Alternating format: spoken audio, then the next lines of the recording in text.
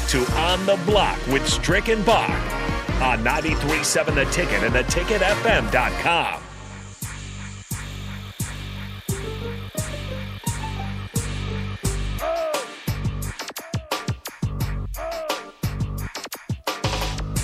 The block is hot for some baseball, some Husker baseball specifically, since Major League Baseball is still shut down. I think the pitchers and catchers are supposed to report today, so obviously that's not happening as they are still having problems between the MLBPA and the owners, but Nebraska baseball around the corner either way. So we have Evan Bland of the Omaha World Herald to join us here on the Honda of Lincoln hotline to help break down the baseball season that's up and coming. Of course, they have a trip to Huntsville, Texas to take on Sam Houston. I believe they have 4 games set up for that, and as part of a doubleheader, even a 7-inning game I'm seeing here on their schedule. So that'll be something to break into as well. But first of all, Evan, welcome on the show again. I hope you're having a good day. Are you pretty excited for baseball? I am excited for baseball, and especially the way Major League Baseball is dragging its heels. And you know, if they're not going to play, darn it, let's get this college season going, and I think it's going to be a lot of fun. Yeah, it looks like I said, Nebraska traveling now on the road to Huntsville, Texas, to take on Sam Houston. What's the quality of opponent there in Sam Houston? Sometimes it's tough to gauge, but of course, playing in Texas, they do have the weather advantage that Nebraska fans wish that they had as well. Right. Yeah, I mean, they're a pretty solid kind of, I guess you would call them sort of the baseball version of a mid-major program. I mean, they've had, I think it's 10 straight winning seasons. They're a program that has been sort of a stepping stone for coaches that have gone on to bigger things.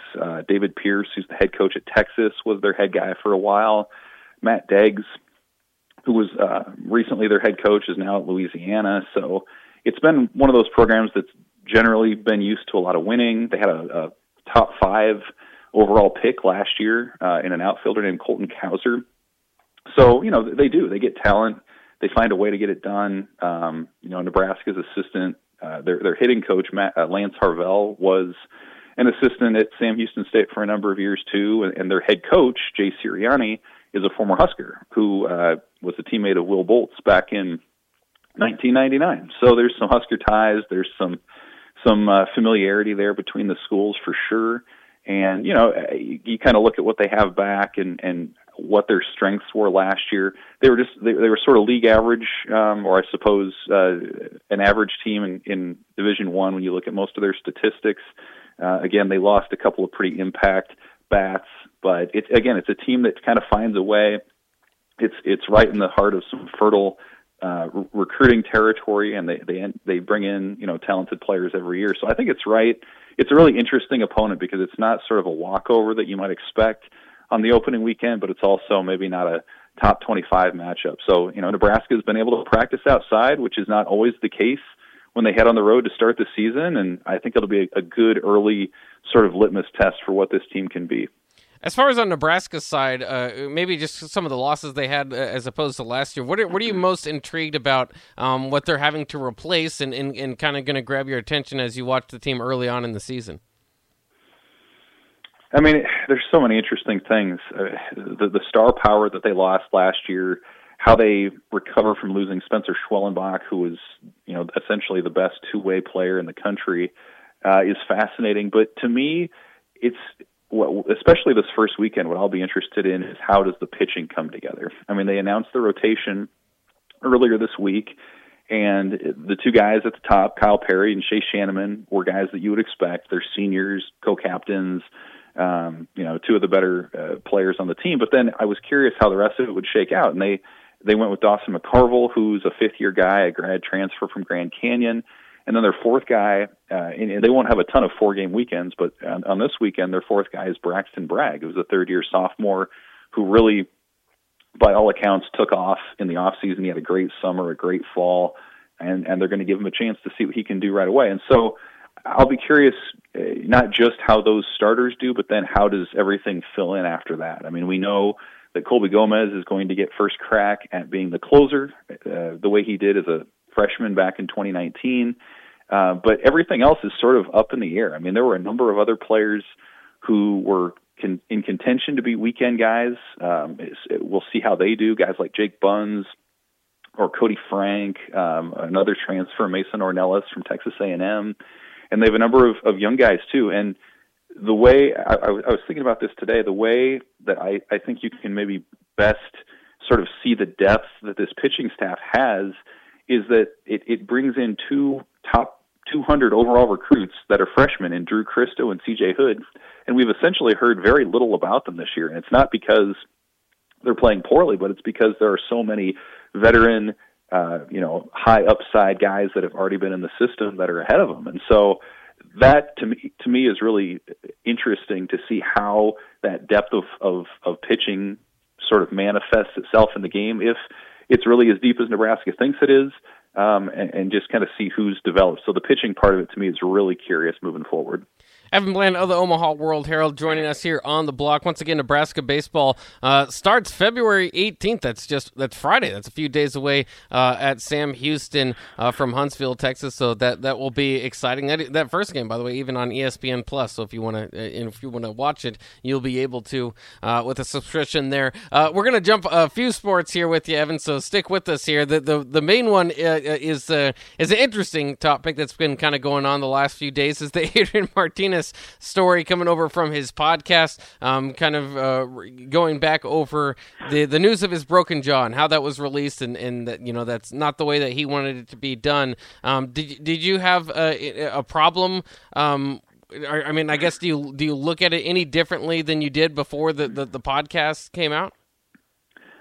Not really. I mean, I remember when Scott Frost sort of revealed that after the game, and then when Adrian had to come up and talk about it, you could tell he was caught off guard, that was something that he had to handle.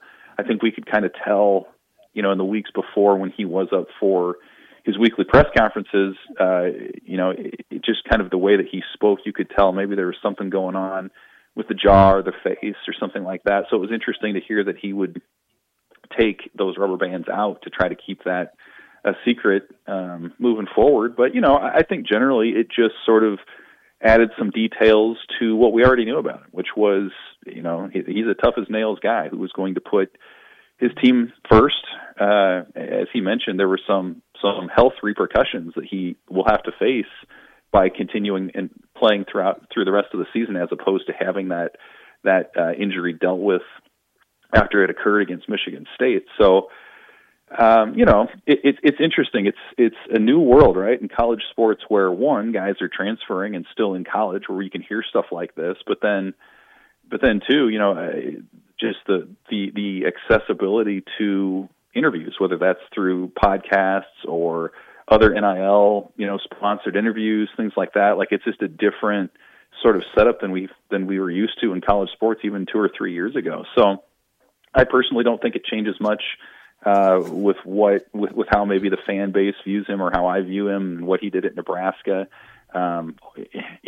Again, some of the things that he's able to comment on now are interesting because he's not at Nebraska anymore. So you would think that there's no reason for him to hide anything or to hold back with how he's feeling. But, he's always been sort of a professional in how he's conducted himself in the media, and with the exception of maybe a few expletives that you can get away with on podcasts, I think he's shown himself to be that same sort of guy on that platform as well. So, Evan, we've been talking also about some of the impacts, as we know that baseball is about to jump off. We also know that spring is going to be coming up for football right now. And we know that there's some players on campus, and then they're looking to join the spring game. We kind of just been talking a little bit about some of the impact of players that may be able to make a mark and put a stamp on their arrival here to Nebraska. So one of the things, we know the obvious ones that are out there, definitely the Casey Thompsons, we know about the Trey Palmers. But what would you be some of the sneaky ones that may just be able to pop their head out and really kind of make some noise during the spring game for you? Yeah, I mean, so you mentioned guys like Casey Thompson and Trey Palmer. Like, there are kind of two ways that I would look at it, where on the one hand you've got sort of those high upside, touted, heralded incoming players who will just sort of force their way into the conversation. But then I think the other way that you can look at it too is to say, okay, where is there opportunity? Where is there an immediate need for some upgrades? And so to me, that would be on both lines. And I'll throw out the offensive line specifically. I mean, they're losing multiple starters there. They have a new position coach.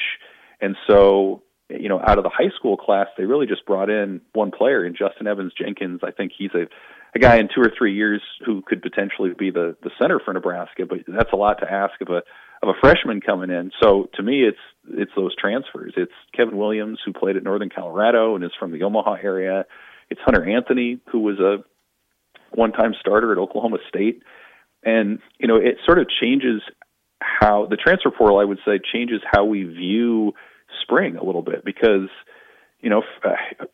for one, it used to be that mid-year players would never come in, and it was a big exception. And then in the last handful of years, it was sort of a trend for high schoolers to graduate early and come in. Well, now we're seeing with the portal, guys like Williams and Anthony. I mean, these are 22-year-old guys with their undergraduate degrees in hand, that are whose goals and whose criteria for a school is a lot different. I mean, it's not about the glitz.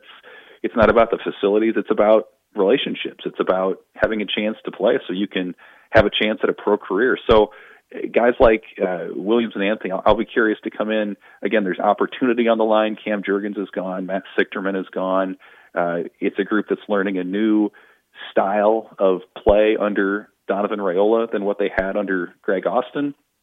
And so those guys come in, if you're Nebraska, you really would love at least one of them to settle in and to be a steady, contributor and probable starter for you moving into the fall. Again, just because of how many times have we seen it in the Big Ten? I mean, line play on both sides is what gets it going. And so the offensive side of that ball, to me, is really interesting to see what one of those guys, or maybe both of them, can do.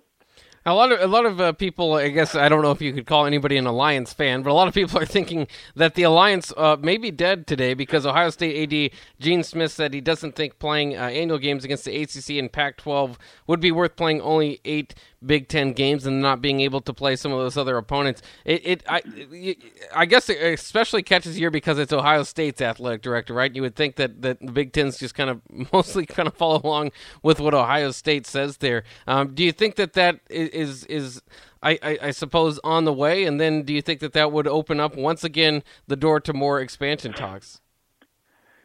Yeah, that was an interesting revelation today, because that idea of going back to 8 Big Ten games and then having an alliance game every year, that's been one of the central models that athletic directors have been discussing among the ACC and the Pac-12 and the Big Ten. And so, at least from the Big Ten's point of view, and again, we don't know if Gene Smith's view it represents the rest of the Big Ten. We do know that he's the AD at the flagship school in the conference, so that definitely carries some weight. But I think part of what you have to consider too is that the media rights deal for the league is up for bid here in another year, and I've seen projections even this week that have said this could be the first $1 billion deal done with whatever network to televise Big Ten athletics. And so if you're the Big Ten, then you have to start looking at your inventory or the games that you're putting out there. And so is it better to have 8 Big Ten games or conference games and then guarantee one elsewhere within the alliance? Or is it better to have that 9th game and then leave those other 3 non-conference games up for what you want to do with, whether you want to schedule a marquee game, whether you want to try to pad your record with some lower level competition. So I think the money part of it and the media rights deal has to play a factor as well.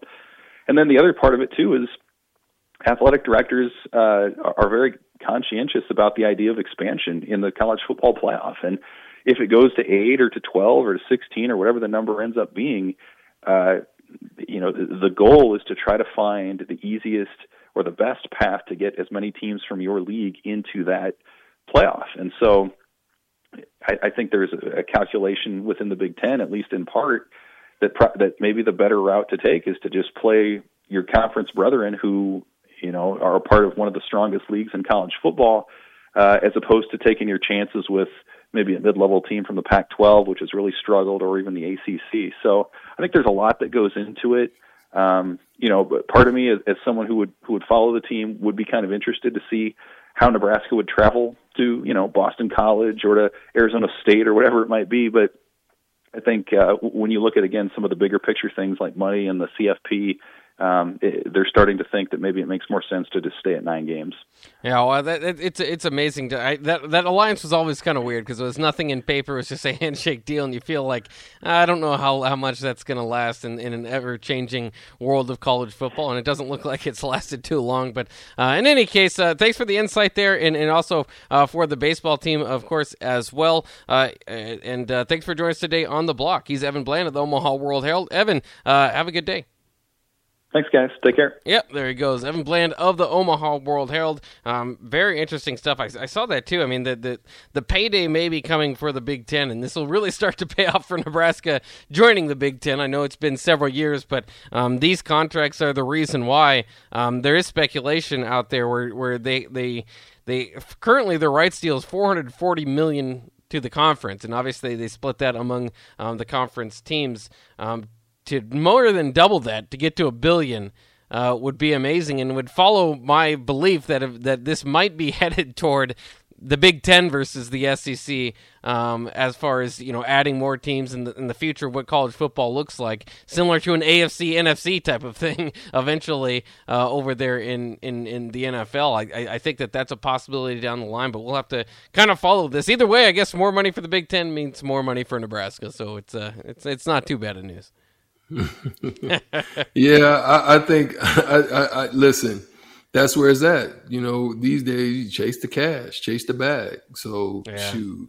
Yeah, that's where a lot of them are looking at. Where the bag at? It's always going to be different than college football of yesteryear, and that's going to be hard to get over for a lot of people. But I think the changes have just begun, and it's gonna keep rolling, and we'll have to roll with the punches. And hopefully Nebraska can roll with those punches and get a good product out there. I think that money is going to help all Big Ten teams as far as competitiveness. Like, you look at Mel Tucker and the massive contract that Michigan State was willing to sign with him. I think we'll see more of that from Big Ten teams here around the corner, especially if that billion that they're talking about is the actual number. We'll take a quick break here on The Block. When we come back, it is time for Shootout with Strick. Your chance to win $15 to Buffalo Wings and Rings. Get in line now, 402-464-5685. Today's topic is championship teams. So call right now, 402-464-5685 for your chance to win $15 to Buffalo Wings and Rings. That's coming up next here on The Block.